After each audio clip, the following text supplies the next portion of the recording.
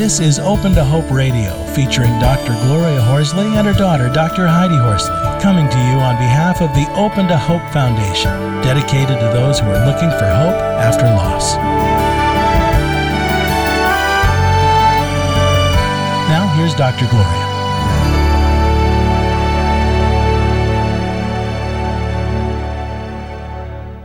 Welcome to the Open to Hope Show. I'm your host, Dr. Gloria Horsley, with my co-host, Dr. Heidi Horsley. Well, Heidi, you're out there on the East Coast, and I'm in California. Don't think some people know that we're bi-coastal because radio is so amazing and the internet that you can feel like you're right next to each other, right? Absolutely. I mean, you're in San Francisco in the studio, and I'm here in Midtown Manhattan in my office, and it is funny because people will say all the time, oh my God, you see your mom weekly and you guys are in the studio together. That's so cool. And I say, actually, we're not in the studio together.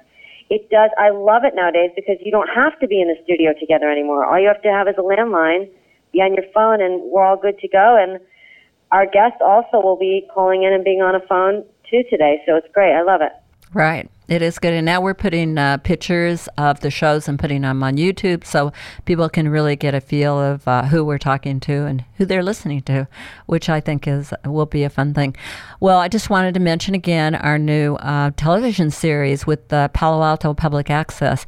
You know, public access is amazing because it's hard to get this topic of grief and loss and recovery out there, the transformational power of grief and the things that people go on to do, but also the journey is difficult. And to get some time to talk about this is difficult, isn't it, Heidi? It is difficult. It's interesting. So we're talking about this topic all the time, and the reality is a lot of times in the media, the stories that are out in the media are how people died.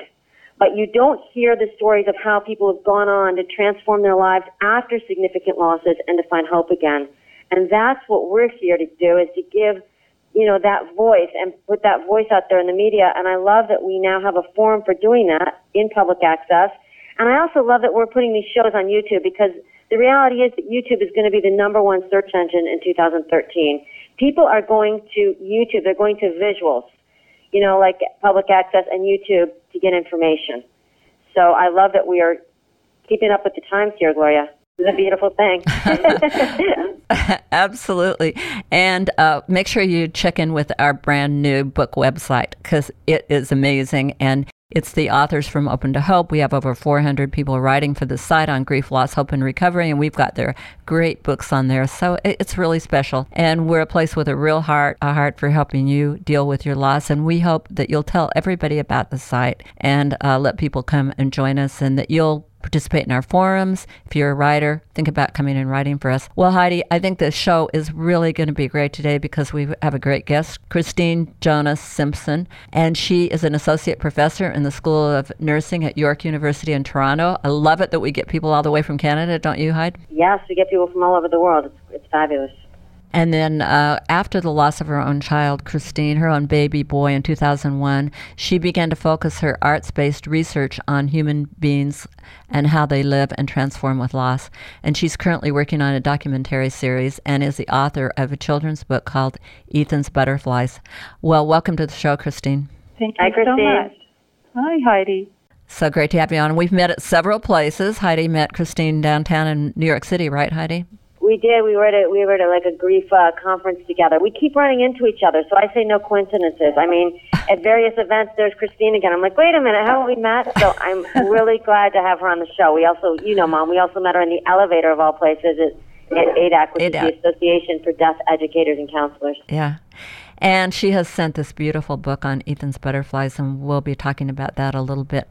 But Christine, tell us about your loss, and then I want to get on to talking about your research and all the things you're doing. But tell our audience about your loss. Yes, it was in 2001, and I was pregnant with my third son, and I was 37 and a half weeks pregnant when I was concerned that I wasn't feeling him, Ethan, we already named him, move very much. And because I already had my sons who were 3.5 at 22 months, I was often running after them and not always, stopping to just be aware of what was happening. But it was very clear that I was very concerned that I wasn't feeling any movement. And I went to the doctor's office and they told me, well, he's just big and that he's doesn't have as much room to move around. And so then my husband went up north, and he and my mom, and they were getting our cottage that we were building ready for a new baby. And I was still very concerned that I wasn't feeling any movement, and called a friend to help me with the little boys, and we went to the hospital, and it turned out that, in fact, my baby had died. And so I had to be induced, and when I was induced, I was in labor for 16 hours. Wow. Knowing my little guy had died, and it was quite a surreal experience because it was so hard to even believe it was true, and yet they were wonderful. My doctors and nurses were phenomenal. They cried with me. They were with me. They comforted me.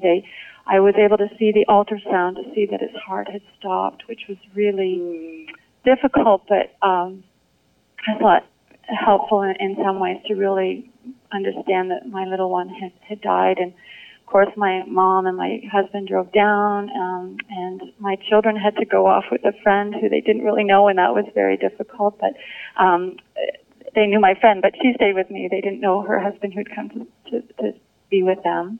And my sister came down, and she was with me, and my husband was as well the whole time. I mean, they even my sister crawled into bed with me, and, it was it was wonderful in how they embraced us.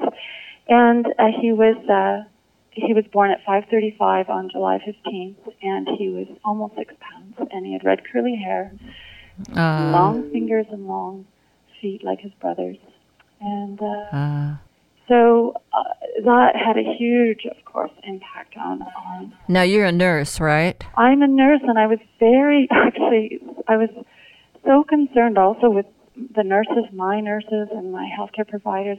Certainly the nurses were there the most, but my physician came in on his day off to see how I was doing, and they were all so wonderful that then led me to further my exploration on nurses' grief as well, which has become a documentary, which we will be talking about. Wow. Yeah.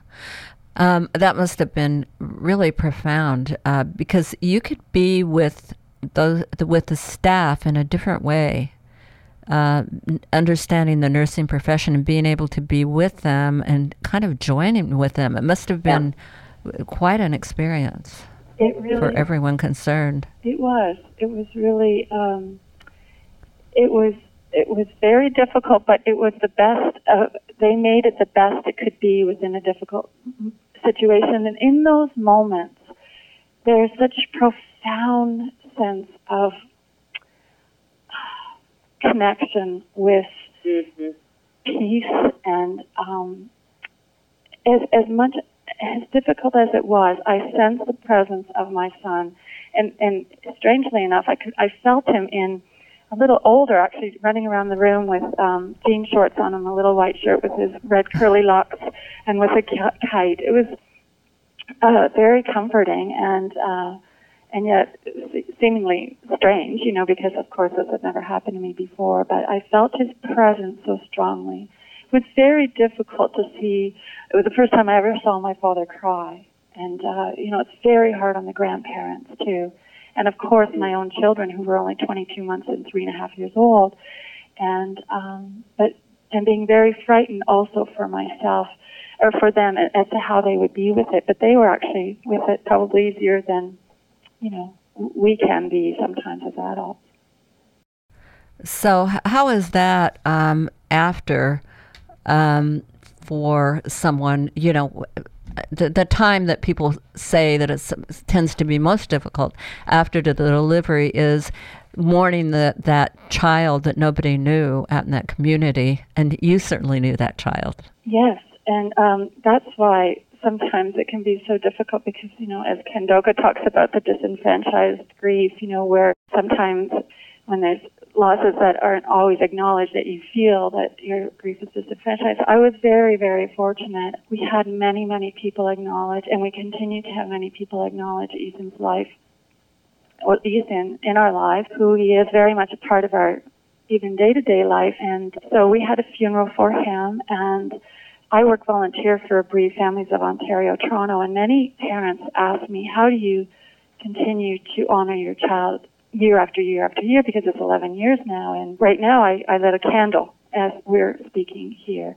The children's book, all of my work, the research documentaries, all really honor his life and are his living legacy, because he opened me up to this world, which I believe he's helping me live really my own mission to help others, or my reason for being maybe is connected also with his life. And so we're very, very fortunate to have so many people acknowledge. I have a family ring with his stone and my other two sons' stone, and then so we find different ways to keep him very present in our lives. I love this, Christine, and I love that people acknowledge you in the community, because so often I don't hear that. And I hear that it's minimized, or people say things like, well, at least you already have two small boys. Exactly. And at least you know you can get pregnant, and at least you this, and at least you're young, and at least that, this, and the other. And it's almost like they want to pretend it never happened, or like my mom said, that this wasn't a child that was born to you. I mean, it's so refreshing to hear that you had support and that people acknowledged you. And I'm wondering if you did anything to facilitate that, because we're always saying that we have to teach people to be good grief support. Do you think, as a nurse and someone that was in this field already, do you think you did anything, or do you think you just had a community that maybe was close and supportive? I don't know. Yeah.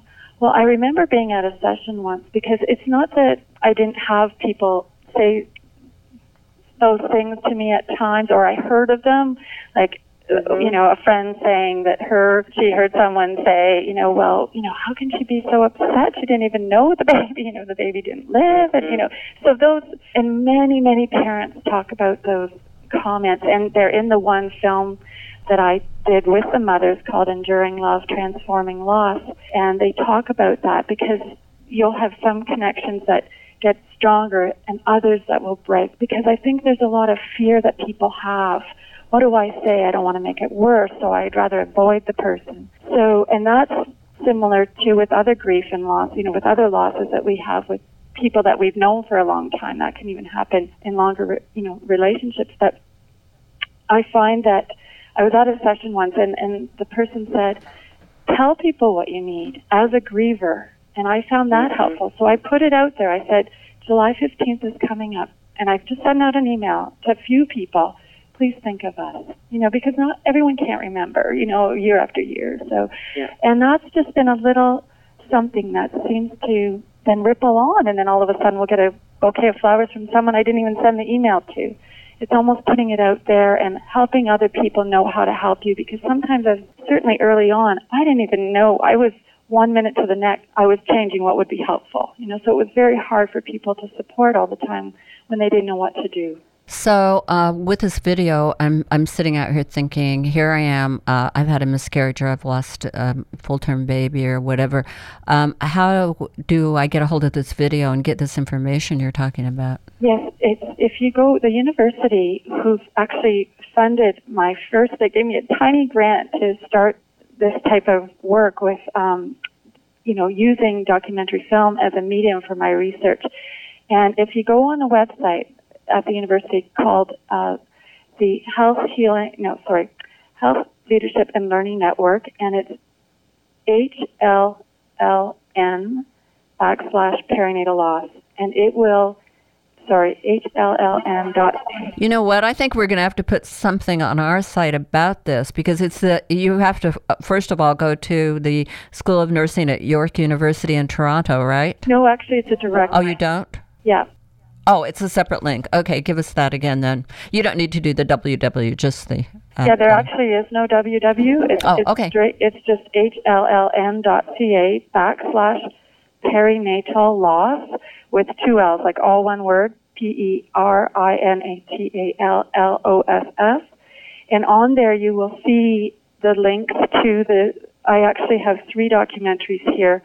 The Mother's documentary, when I was engaged in interviews with them on film, they spoke so much about their own children and bearing witness to their children's grief that I pulled some of that into another film called Why Did Baby Die? And again, that's to try and help parents with children, and also to acknowledge how children can help us. Okay, you know what? I'm thinking with the YouTube, they can go to our radio show and look at the YouTube, and we're going to have those URLs on the YouTube so that people can click into that. So, we'll make sure we get those from you. You have done so much, it's hard to even cover it all. I want to make sure that we talk a little bit about your book, Ethan's Butterflies, a spiritual book for young children and parents after the loss of a baby. It's a beautiful book. Thank you. And how will people get a hold of this, Christine? There's a link also on that site as well, and it's published through Trafford Publishing, and there's a direct link on this HLLN site. All right, that's great. Now, talk a little bit quickly about nurses grieving. You've actually done something for nurses on that too, right? Yes, the Nurses Grieve 2 is a documentary film based on nurses' grief, and we interviewed nurses about their experiences of grieving when caring for families who've experienced perinatal loss and bereavement. We've had over 6,300 views of the documentary, and I've been asked several times to present it various places, and it's just had a huge impact. And recently a website put out the information about my documentaries, and apparently there were 290,000 hits, and I think it's related to the fact that there's the link with nurses' grief. And so when nurses see the film, do you want me to read a couple quotes that they've told us? Sure. They felt a relief. They felt relieved that the emotions, this is what one person said, relieved that the emotions I felt are shared by other colleagues in similar situations, to know it's all right to grieve and share in the family's losses. Another person said that I finally don't feel alone. I feel good about myself, and it validated all my feelings, and it's okay to feel sad. And another person said, I feel supported. I feel the same way they did. I wanted to tell them they were not alone. I felt very proud to do what I do. So there's, again, nurses' grief can be disenfranchised often and hidden and maybe not acknowledged, but it certainly is something that I witnessed as I was laying there in the bed, and I have experienced myself as a nurse in practice with my own patients. So it's something I felt compelled to work on, and I contacted my colleagues, Beryl Pilkington, Cindy McDonald, and Eileen McMahon to come together with me to create this piece. All right, great. Well, we'll make sure we get that URL from you too, and have that all set up so people can take a listen to that. You know, as a nurse myself, and having worked on an intensive care unit and a whole, the whole surgical service, for nurses, we are so much on the line right now, and it is one loss after another after another. I mean, when someone dies, particularly in the ICU, you're on to the next, and it is, it is quite an experience, and I give credit to all those wonderful nurses out there who are doing all that great work and what they're going through. So listen, I want to thank you so much for being on the show. I mean, we could just go on and on with you. You are so talented, and you are doing so much, isn't she, Heidi? Absolutely, and I love how she's done so many things as a result of her own adversity and loss. Yeah, I do. Yeah. Christine, when you say that Ethan gave you an opening, I love that. An opening, so many people see it as a closing, and it is an opening. It's a fabulous thing. Thank you so much for everything you're doing. Thank you. Thanks, Christine. Thanks, Heidi. Hope to see you again soon at ADAC or wherever. Okay. Well, Heidi, great show, huh? Christine is amazing. I mean, we can't even be able to touch all the things that she's doing now. Absolutely, and I love that the doctors and the nurses really supported her and embraced her during this time where she was giving birth to a child that had died, because sometimes you don't hear those stories. This is such a positive story of everybody coming together to grieve the loss of Ethan in a positive way. And I want to say to you all out there, get Ethan's Butterfly book. I mean, we didn't even touch as much as we could have, but it's darling. It's got a pink elephant on the front with a little butterfly on the nose, and it's just a sweet story of dealing with loss and recovery for families and the loss of a baby.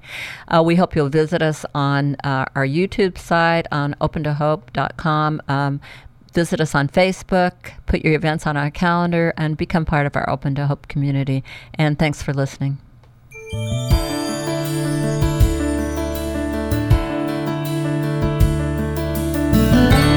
You've been listening to Open to Hope Radio, hosted by Drs. Gloria and Heidi Horsley. Like today's edition, all of our past programs are available on demand at opentohope.com, along with helpful articles, videos, resources, and links to help get you through the toughest time of your life. You can also follow us on Facebook and Twitter and sign up for our monthly newsletter. Again, that's opentohope.com. Check it out today. Then be sure to stop by next Thursday at 9 a.m. Pacific Time when we'll be posting another edition of Open to Hope Radio. Remember, others have been where you are. They made it through, and you can too, as long as you're open to hope.